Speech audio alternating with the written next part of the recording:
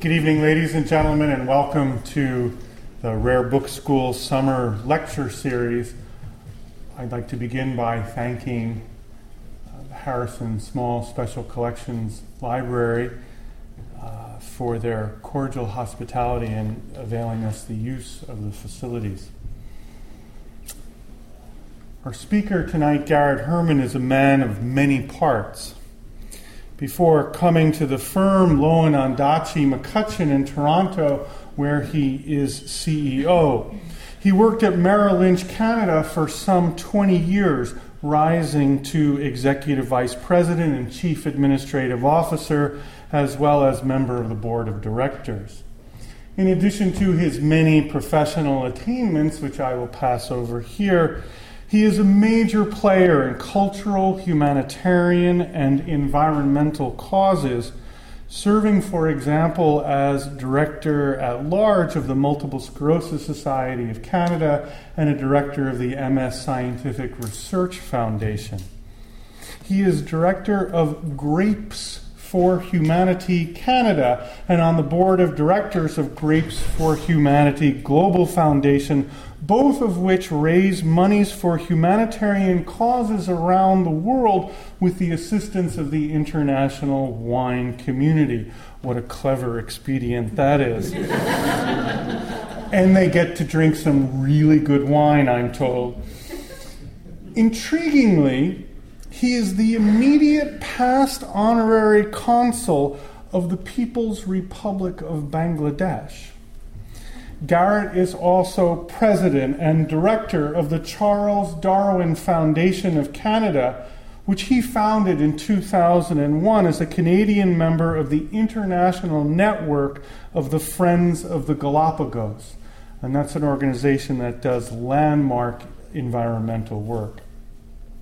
Of course, it is as a world-renowned collector of and authority on Charles Darwin that Garrett Herman comes before us today.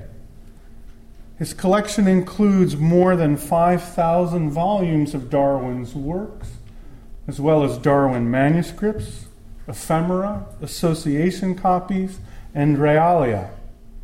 The collection, which Barbara Heritage and I have had the enormous pleasure to visit, also includes a copy of the Times of London for every day of Charles Darwin's life, and way beyond as well.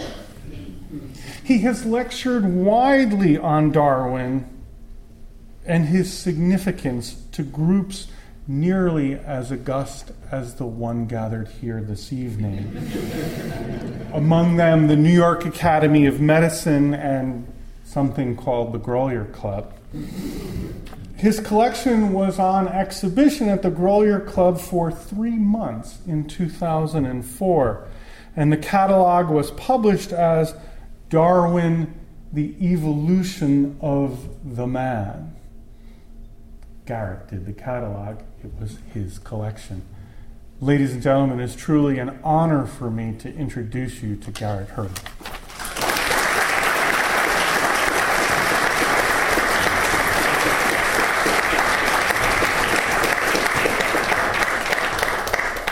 Thank you very much, Michael. That was more than just pleasant. I think you went a little overboard. Welcome to you all for joining us this evening. I'm going to take you on a little journey, and it will unfold as we go ahead. It is something that I hope it's not. I'm starting off at a very, very low level, and we'll build up as we go. So here we go. So there are 3 main subjects I'm going to deal with. I'm going to deal with the book collector and how it all came to be, the library itself and the cerebral journey that I've been down and hopefully guests to my library share. And the last part of the talk will deal with some of the interesting people that I've met on the way through. And you'll see that it's not just a collection of book people, it's a collection of people in general, And I'm going to share some of those relationships with you. So we might as well start at the beginning with a picture of myself as a child. I'm the one on the right. The fellow on the left was my first best friend. And we were sitting that's his front door. We're facing south. The sun is on us. And we're trying to figure out what to do. It's a Saturday. So one of us suggested to the other that we borrow some money from our parents. So that was a good start. So we each got a $20 bill, and we went to the bank with the money. And we said, can you please break this into $40 worth of pennies? And anyway, a little fast forward, we had to keep finding new banks as we kept doing that. And we would take that whole bundle home, and we would go through them and find dates of significance that were in the change. And then we'd roll them all up again, take them back, turn them into nickels, dimes, and we couldn't afford quarters yet, but we did that in later years. Anyway, it's quite amazing what happened. We, at the age of 8 or so, had quite nice coin collections for hardly any cost. Anyway, Ronald moved away. I think he was about 9. He was a year older than I was, and he moved away, and I didn't see him again for a long time. But anyway, we both went on to stamps after that, and after Ronald left, I moved on to plate blocks. I remember going to post offices, saying, "Oh, I would like this issue," and I'd say, "But I want to see the plate it came from first, make sure I didn't have it." So, and then first day covers and U.S. and Canadian commemorative stamps. Anyway, this is all as before even being a teenager. Anyway, so there's some pictures of actual coins that I still have in the little books. Some of you might find those books familiar. Anyway, fast forward to about 22 years ago when I got separated, and I found myself in a rented apartment with the basics: bed, table, a couple of chairs, and an antique bookcase. And I didn't know what to do with it. So I said, well, I think perhaps I should put some antique books in this antique bookcase. So I said, okay, so which books? So, with the world of books out there. So I came across this little bibliography called Printing in the Mind of Man. And it seemed to be a respectable dialogue that I had with friends as I talked about the contents of this book. So I set out to start collecting first editions coming out of this PMM. Anyway, so I started with Bentham, Booth, Darwin, Freud. Anyway, so I started going down, and then I noticed that some of these books are really too expensive for my bank account. So I had to settle for a second of Malthus, and then a Newton, the Principia, was like way overboard. So I had to go for second and thirds. Anyway, as I was collecting these books, obviously I'm starting to read up on each of these authors. And I'm starting to find that, to collect like Harrison, I've got to be collecting Neville Maskelyne. To collect Darwin, I've got to be collecting Lyell. None of this was simple. So the more involved I got, I said, well, this is really, it's going to be quite complicated. Anyway, on top of that, I started to realize that the first edition was really not necessarily the most important edition, and that the editions that are revised by the author during his lifetime was now my important issue. So in the case of the Origin, I've got the first 6, and the Adam Smith's Wealth of Nations, you need the first 3, and it sort of went on from there, and I started to get the idea this was going to be a difficult challenge to keep a collection within the walls that I was dealing with. Then I started to think about languages. And the one on the right is the first edition Russian of the Origin. And it was published 5 years after the original Origin. And then there's a Yiddish copy of The Descent of Man. So now I've got a lot of different parameters going at the same time. And then, of course, bindings. And the only thing I found out about bindings is this is the quickest way to get a $100 book to be worth $10,000, is you get Michael Wilcox to bind it for you. And Michael Wilcox, there was a 5-year waiting list, and I think I waited at least that. And the only one I know that, and he's retired now, but the only one I know that is able to get books out of him fast is Jeremy Norman. I don't know what he's got going, but he seems to get them. But anyway, so at this point, I'm in an overwhelmed state. And this is my solution. I say, I've got to focus. I'm out of control. So I trundled off to Christie's in New York with a briefcase full of my finest first editions and some of the seconds and thirds. And I disposed of them. And I felt better.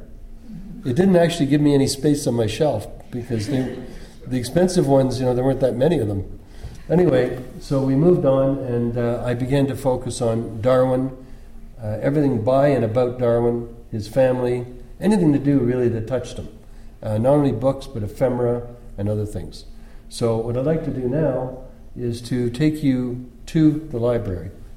Now, the thing about the library is it also evolved. And I moved out of that apartment too, by the way. I should mention that. So I bought a huge house for one, and I'm now at a state where there's hardly room for anybody to live in it. But anyway, I'll share that with you. So here's the home. It's about a 110-year-old home in Toronto. And what is interesting about this is whenever I bring people into my house to talk about Darwin, we always end up talking about religion. And it doesn't matter who, even academics. Somehow we get on that subject, and it was a little disconcerting to go into the Darwin Library and have to be talking about religion, and time passes quickly, and before you know it, it's time to leave. And we've talked, we haven't even got to the other collections. Anyway, so this is something recent. I set up a religious room. And this is what you are greeted by when you come in my front door, and just on the right, next to the staircase, and I've got it roped off for make it a little more austere and important. But really what I have in there are icons, books, statues of all different religions. And I've actually made this a fun thing to collect. When I travel, I'm always looking for that other religious icon. I have a number of pagan items in there. I have pretty well a lot of native paraphernalia. I've got things from Tibet, sacrificial bowls. And anyway, it's expanded. But the real purpose of that room is to discuss religion. And I really want to discuss it, and only religion, in this room. And so there I bought those in Hong Kong. I see a Bible there. That Tanjore print, I bought it in Bombay. So they come from all over.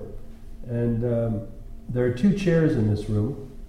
And I sit people down, and we talk about where were you born, what religion were your parents, what religion are you now, how did you get from there to here, and we get into all of that. And it's actually a lot of fun, and it's actually surprising what people have got to say about their upbringing.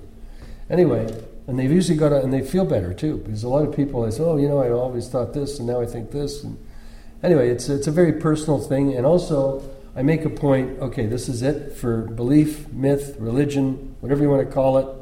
It stays in this room. Now we are going into the world of science. Oh, Corinne. I have to have one of those, because a lot of people have never seen one, never touched one, and are afraid of it. So I want to make sure that they see it just fits in very nicely along with the other things in the room, along with, I have an old Bible, 1485. It's so there are a few books there, but not too many. And then, of course, I have a Barry Mosher Pennyroyal Caxton Press Bible, which I don't know if any of you have seen this. I'm sure some of you have. But it's Barry Mosher is the first man in 150 years to do all the illustrations for a Bible. And those illustrations are all black and white, and they're all pretty scary looking. And I remember saying to him, Barry, why are they so scary looking? He says, have you ever read the Bible?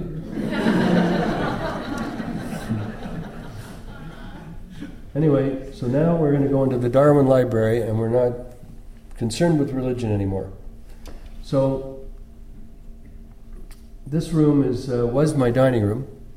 It became a library one night after a couple of drinks. And I was looking around my house for anything that looked like bare walls. Anyway, on the left you see a wall of green. Those are all the John Murray versions of Darwin's books. To the right there you have the brownish red. Those are all Appleton, the American copies. So there's multiple editions of all of the books. And there's another view of the same room. You can see that there's not a lot of wall space left along the top there. That room will sit 12 comfortably. And we quite often have evolution dinners. And I invite a mixture of academics and business people and whatever. And it's a lot of fun. And that's the perfect room for it. One of the items in the room, I have a lot of items, and some of them, I have a first edition of the joint letter that Wallace and Darwin presented. Well, they didn't present it personally, neither of them were there, but it was read at the Linnaean Society. And this is the thing that set off the whole controversy and forced Darwin into publishing The Origin of Species, a book he had been working on for at least 20 years, and he was nervous about actually publishing it. So that's one of the items there. Of course, the first of The Origin. I have some interesting books. I picked out a few of them.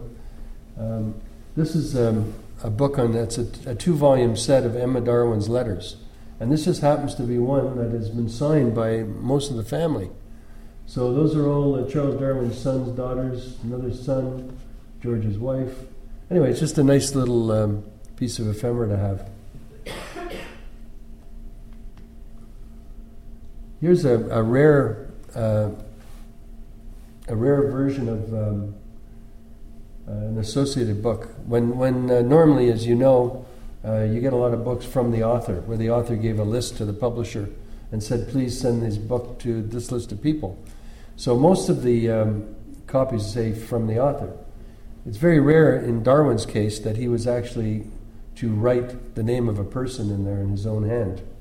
And Dr. Allen is actually mentioned in the book a couple of times. So obviously he helped Darwin with his the information. Here's a unique item in that it's an honorary degree that Darwin received from the Royal Surgical Society.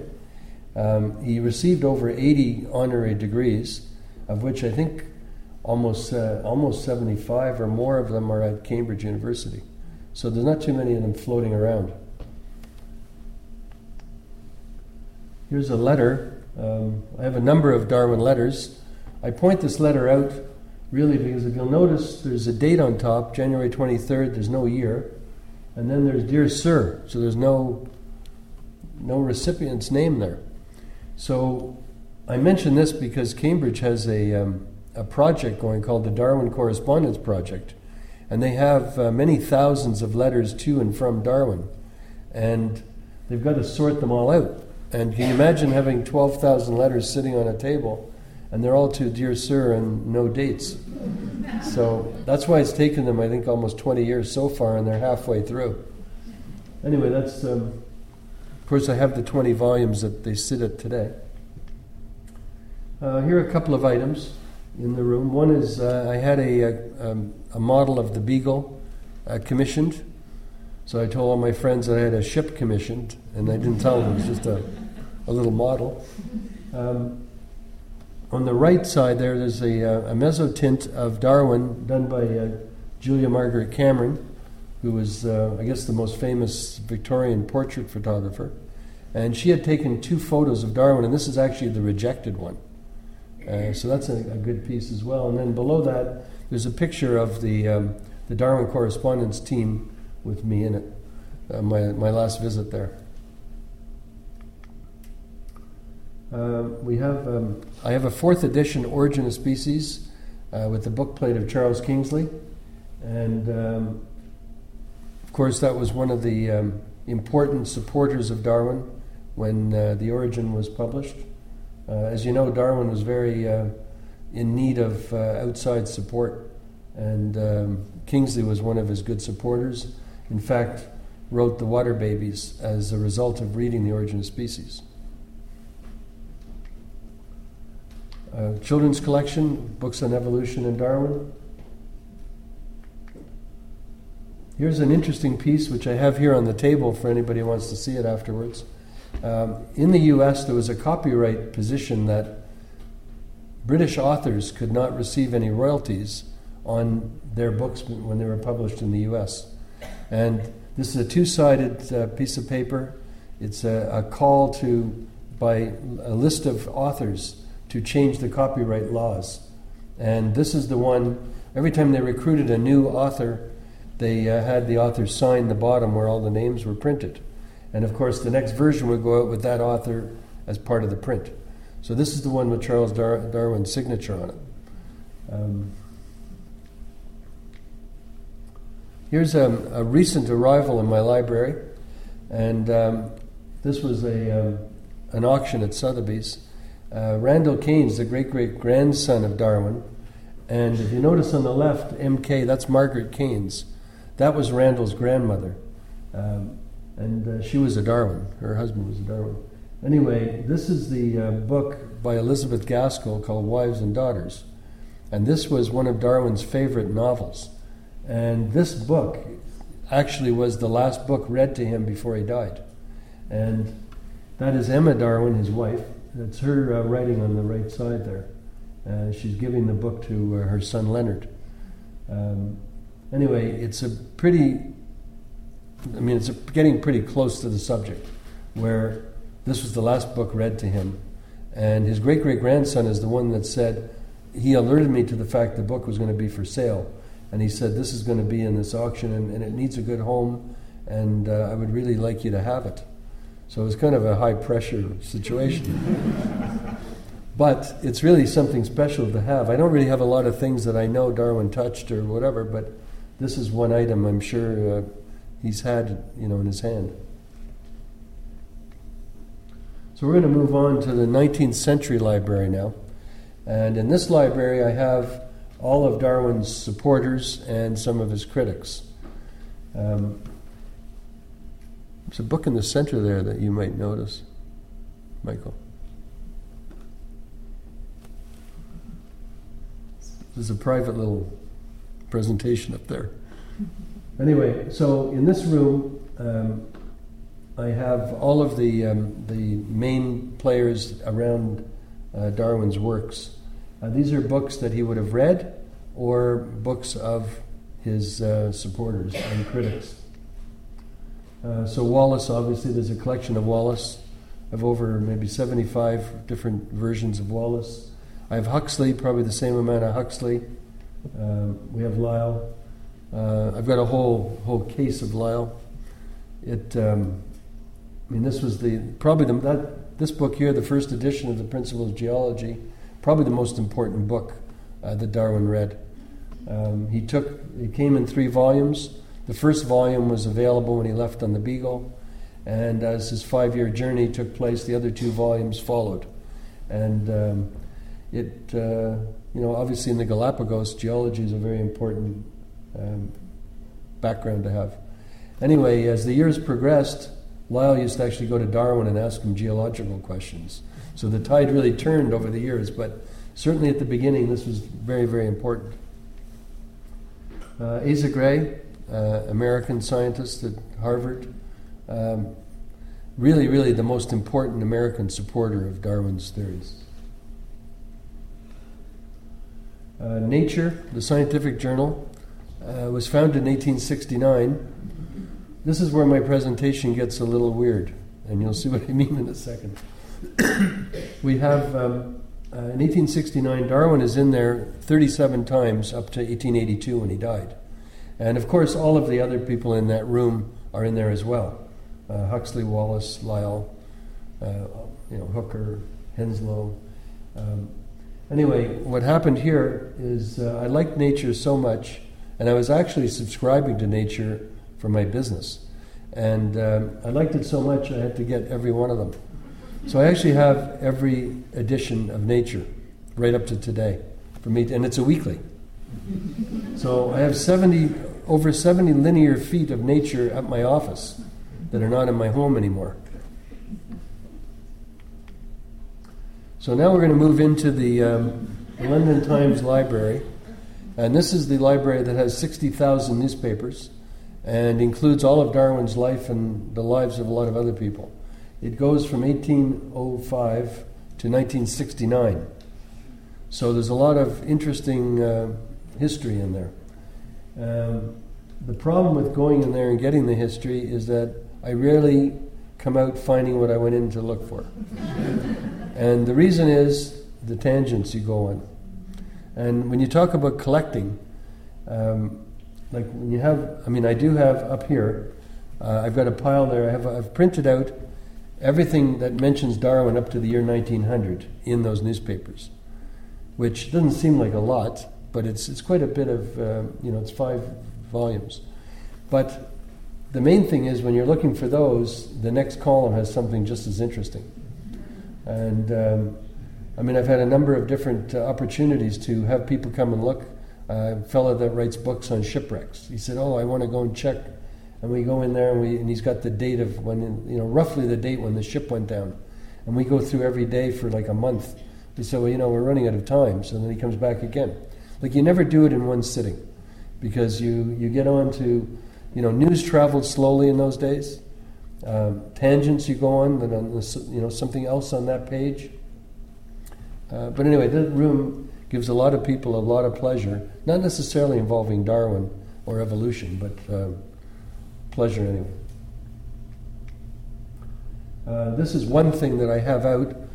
This is the review of The Origin of Species in the Times that came out after the Origin was published. This was anonymously written, but everybody today knows it was Huxley that wrote it. I've had, for example, like Michael Roos was in one day. He's at the University of Florida. He's a Darwin specialist. And he actually seemed a little giddy when he's touching this. Like he was like getting light on his feet. I don't know. So I said, what's wrong, Michael? He says, I've read this 100 times. But actually touching the paper that was on the street corner that day, it's really... I have an audience here where you appreciate print, obviously. But so now we'll go into the 20th century library. This is from 1900 to today, so now I call it the 21st as well. It's not strictly evolution.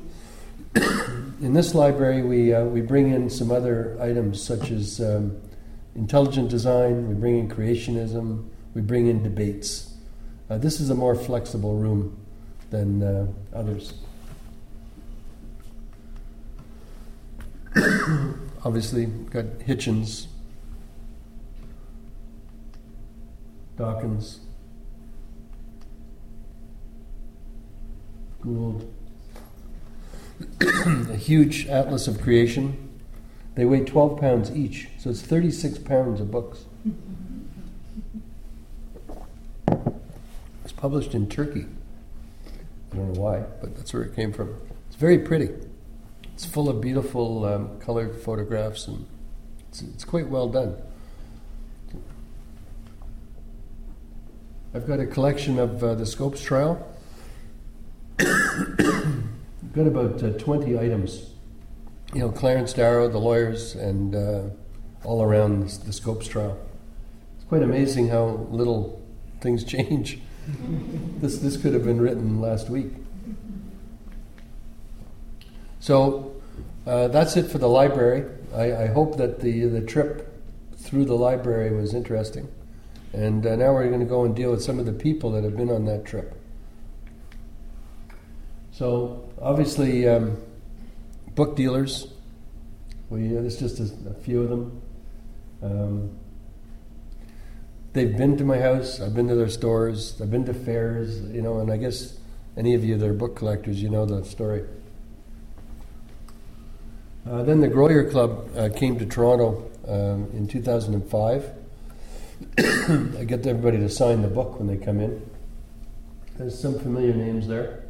But just the Groyer Club itself has been a tremendous networking tool for books. And the great fun of going on a trip with people that are as deeply interested in books as you are.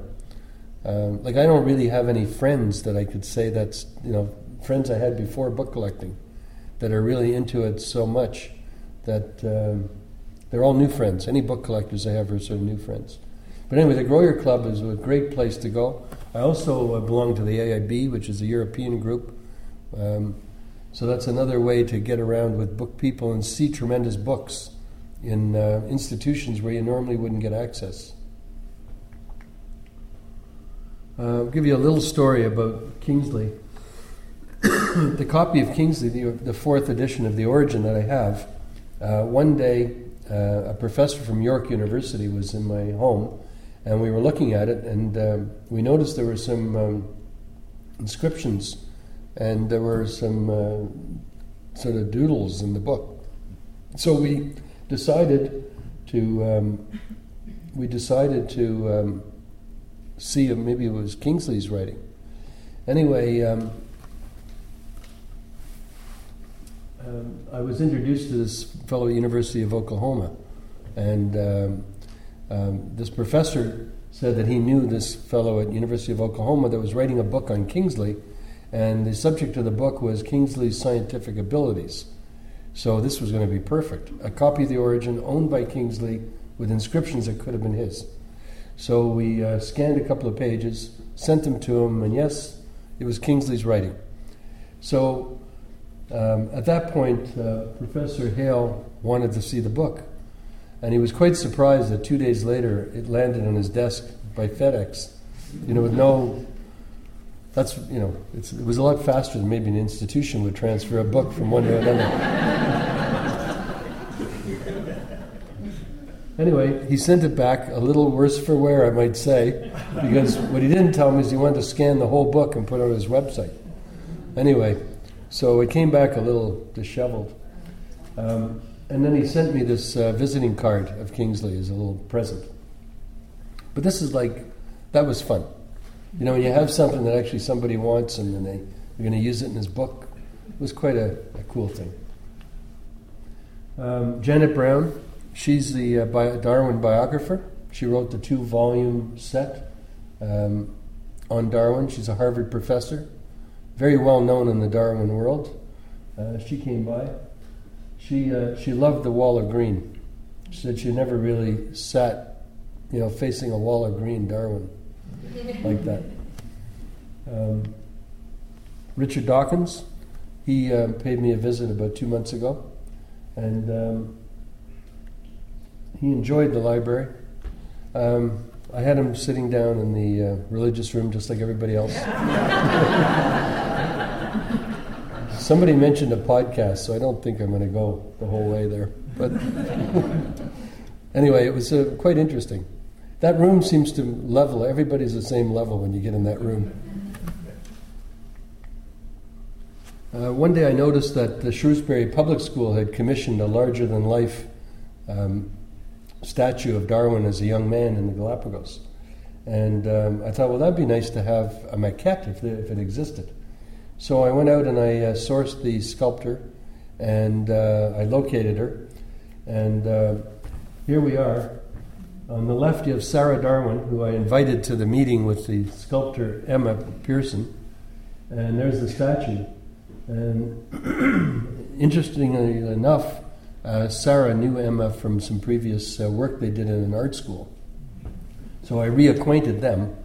And since that meeting, all of Emma's sculptures that involve the Galapagos, which she did more, give 10% to the Conservation Trust in London. So that meeting ended up having a good legacy. And there's the statue in my house. It's on the way up the stairs. Here's Randall Keynes. I made reference to him before. As a great-great-grandson of Charles Darwin. In 2001, Randall sent me, just arrived in the mail, the book Annie's Box. Annie's Box is about Charles Darwin's daughter, Annie, who died when she was 10. And it was about, I didn't read it right away. And I had a trip planned to London, and I thought, and I was going to meet Randall. Randall was going to take me to Downhouse for a tour. I had been there many times, but Randall actually used to play there as a child. So I thought that was going to be quite a little visit with Randall. Anyway, on the plane, I start to read the book, and I have 2 daughters, and I was just thinking of this young girl, and as I'm reading the book, and she starts to get sick, and then in those days you didn't have like, here, have a shot of penicillin and you're better or whatever. It didn't work that way. They put her through water treatments, they put her through all kinds of things. Anyway, as I'm reading this and it's getting closer and things are getting worse and worse and worse, and I'm on this plane and I'm getting tears in my eyes and I'm saying, okay, this is enough. So I turn quickly to where she's passed away, and then I finish the book. And so I get to London, and then I go to Downhouse and I meet Randall.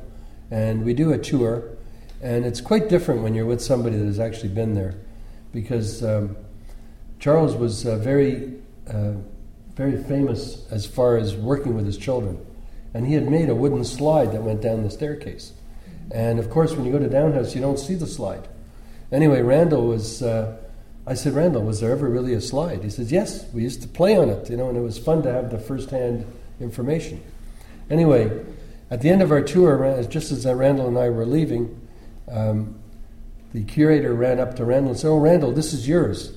And she handed Randall Annie's box with all the little trinkets in it, and the little toy, things the little girls at 8 and 9 would collect. And Randall said, here, Garrett, you look at this. And I take it in my hands again, and I'm in the middle of a tour, and all of a sudden I got tears in my eyes over this little girl that obviously I never met, and I'm involved with the family. Like at that moment, this book collecting was far removed from what was going on. Anyway, it's just a lovely story, and to get so close to the family members is part of the story. Now, Randall came to Toronto. That was in 2009. Creation is a movie that was developed based on Annie's Box, the book, and Randall was an advisor to the production. Anyway, I went to the premiere, and Randall was there, and the next day he came by for a visit in my house. But anyway, so that's another very important connection that I made with the family. Is he Jeffrey Keynes' son? What's that? Is he Jeffrey Keynes' son? Yes. So now, I don't know what time we are, but I want to get back to, I want to end with the beginning, if I may. So I've shown you a little about what happened to me after the two of us sat on the front of this step deciding what to do. Anyway, so about 40 years passed since that time when Ronald left my friendship. And we both lived in Montreal then, and I moved to Toronto. I didn't hear a thing about him after that. Anyway, one day I was reading the newspaper, and there was a donation of Maud Montgomery's Anne of Green Gables was donated to the National Library in Ottawa. And I said, Ronald Cohen, geez, that sounds, I wonder if that's my old friend. Anyway, so I sent him a letter. I sent a letter and I said, if you're the guy, lived across the street from me, I now collect books and whatever. So he calls me right away and he says, yeah, I collect books. So I said, well, we got to meet. You got to come by, come next time you're in Toronto. Anyway, about 2 months later, he says, I'm going to be there. And turns out he's the chairman of the Canadian Broadcast Standards Association. So if you have a complaint about, television, it's him, you go to him. Anyway, so he shows up in my office, and I'm looking down, and he's shorter, like he was 1.5 years older than I was. I always thought he was a big, tall guy. But, we're only 8. So, anyway, he was shorter than I thought, and he's supposed to be my best friend, but I never saw him before. It was very strange. But anyway, the important part of the story is he was asked when he left the board meeting, where are you going? He said, I'm going to see a friend. So they said, was it an old friend or a new friend? He said, both. Anyway, so he came by my house, the office, then I drove him to my house, and I gave him the tour, and I could tell this was a book collector. Book collectors are a little different when they go on a tour. They're not, you got to drag them along if you want to get the show on the road. Unlike most people that their eyes are sort of half closed.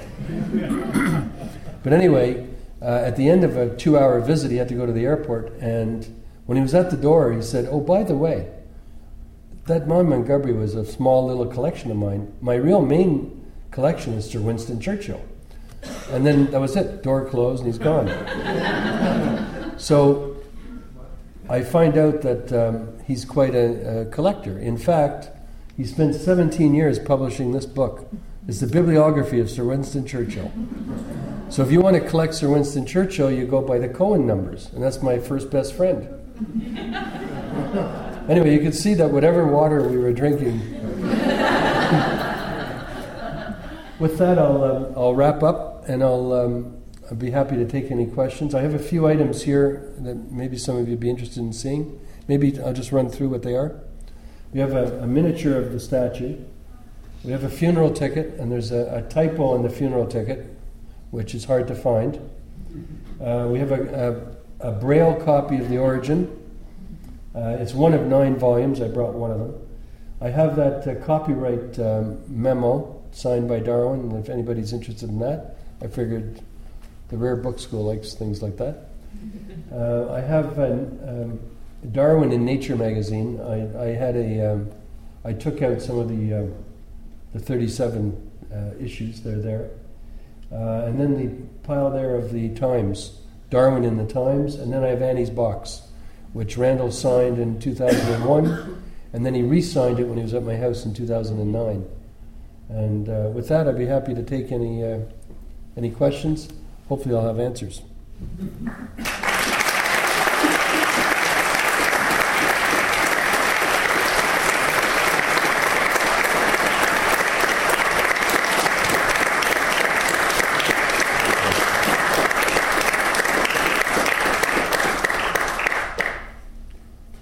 Any questions at all?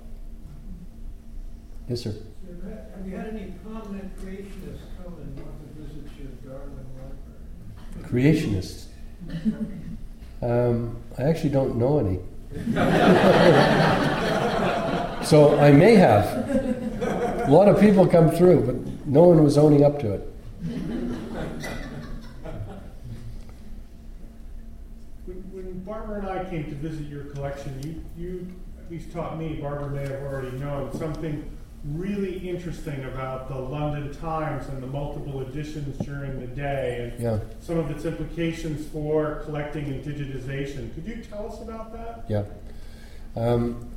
Actually, Ronald Cohen had that question. That's where it came up. When he was putting his bibliography together, when he saw my newspaper, and he hadn't thought of this before, he was very concerned about what issue I had of the Times, because apparently there were years when there were 7 different issues in a day. So then he thought, it is possible that something in the fast-moving day of the time that, you would have Sir Winston in there in the morning and then pulled out in the afternoon. So if I have the afternoon edition, it wouldn't show up in my paper, but it doesn't mean it didn't exist. So he was going to come and check on some of the dates. He did send me a few dates that I did check on, and I had them. So, but he was supposed to come and spend a couple of days doing that. He never did. But you don't know the number of issues until you need to find something. So it is possible that there would be something important that if you didn't have the right edition, you would not know it existed. Yeah. Yes, sir. Do you have many items from Fritz Müller in your collection? I do, yes. Yes. Not too many. They're in German. I can't say I'm as close to them as I am to some of the others. I have a colleague who's working on Fritz Müller. I might send him to you. Okay. You going to send him in person? He's welcome. I have a lot of letters, to different people. And I don't know, I might have some of his as well. It's not an area I really focus because I'm not, so I do have a number of items, but I'd be happy to share what they are when I get to my computer. Thanks. So your background is really in business, from what I can tell. How did you get so interested in science? Or do you have a background in science? Well, my first job my first job that I actually put myself through university, I was running a research lab for a chemical company. Now, don't think of Monsanto, okay? This was not a Monsanto. This was a small little, I call it kitchen chemistry. It was we used to mix cement and different things. But I actually wanted to go into dentistry. And I lived in Quebec. And in Quebec, to become a doctor or a dentist, you needed to get a BA. But if you're going to get a BA and you want to go into science, you better make as much science out of it as you can. So I have a BA with a minimal amount of A and a lot of S. So that's how I got interested in the first place. But I think it's not so much that, it's more Darwin and how he really caught me. Caught me as a person, caught me as a family man. He, not to mention the work, not to mention the controversy that still is out there. It's so topical. How brave he was to go through with what he did. There's a lot of things. A lot of, he let his kids always came first in spite of how important his work was. So there's a lot of good things about him that I liked.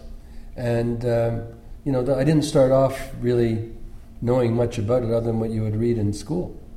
So as I get more and more into it, I get more and more interested in him and the importance of his work. So my background, it sort of morphed into this.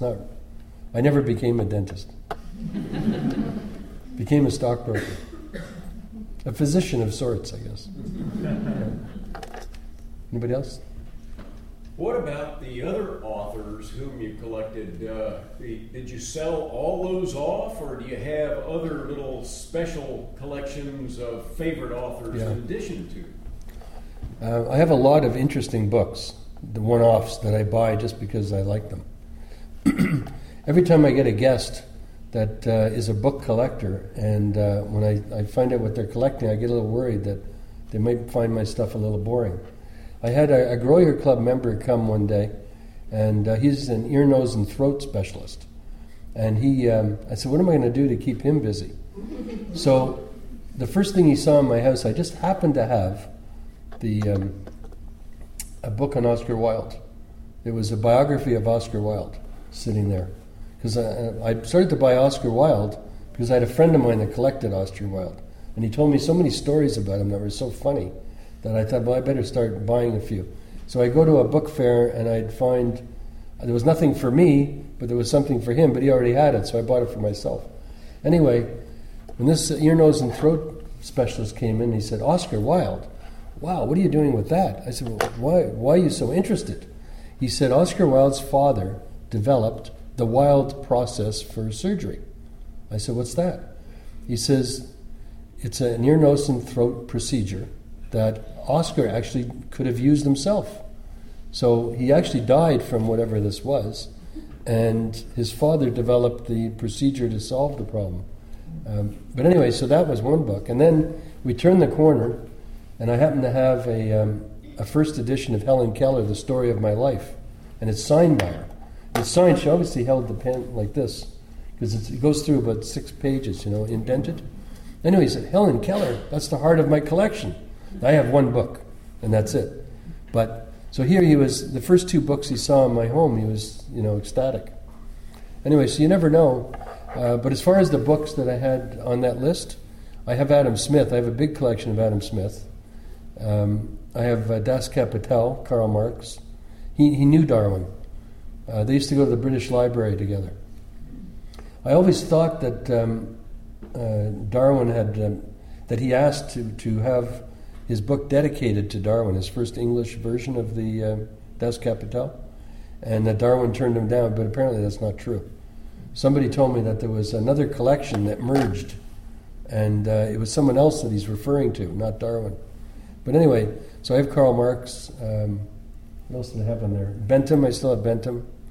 I have a collection of John Maynard Keynes, like a whole collection, like a big one, like every first edition of everything he's done, which I don't even talk about. No, but it's more. I have Mill, like on Liberty. That was one I bought out of the PMM. Machiavelli I sold. Newton I sold. The John Harrison, which I kicked myself for selling, but the How to Build a Timekeeper.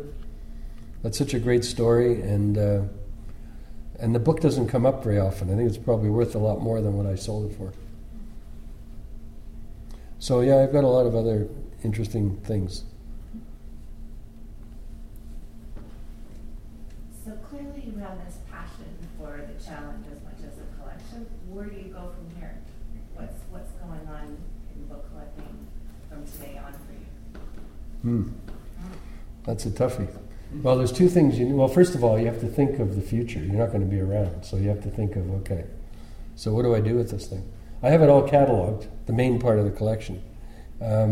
I gather in the United States there are 3 groups putting Bible libraries together with big budgets. Maybe somebody should have an evolution library, like a standalone evolution library. So that would be one thing. I have talked to a number of people about that. It's hard to get like non-book collecting people to be interested in something like that. But maybe there is someone that there is none. And the funny thing is that in 2009, when there were so many Darwin functions, there was a traveling Darwin show which stopped in the American Museum of Natural History in New York. And they had trouble getting a corporate sponsor. In fact, they couldn't get one. And then it moved to Toronto, and they couldn't get one. And it moved to Chicago. I don't know if they had one there or in Boston. And then it went back to London. But I know in Toronto they couldn't get one, and I know in New York they couldn't get one. There was a wealthy individual that did put the money up in New York. So, I don't know, that would be one thing.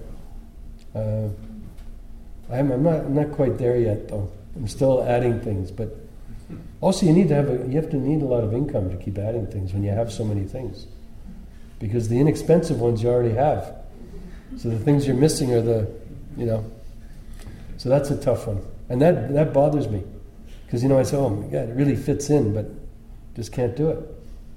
So anyway, if anybody can think of an evolution library somewhere, I'd be happy to have my house back.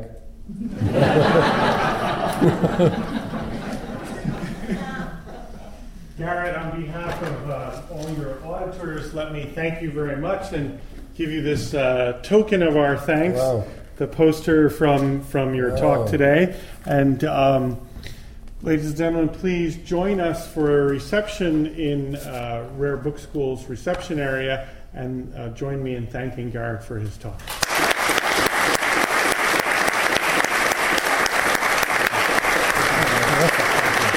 Thank you.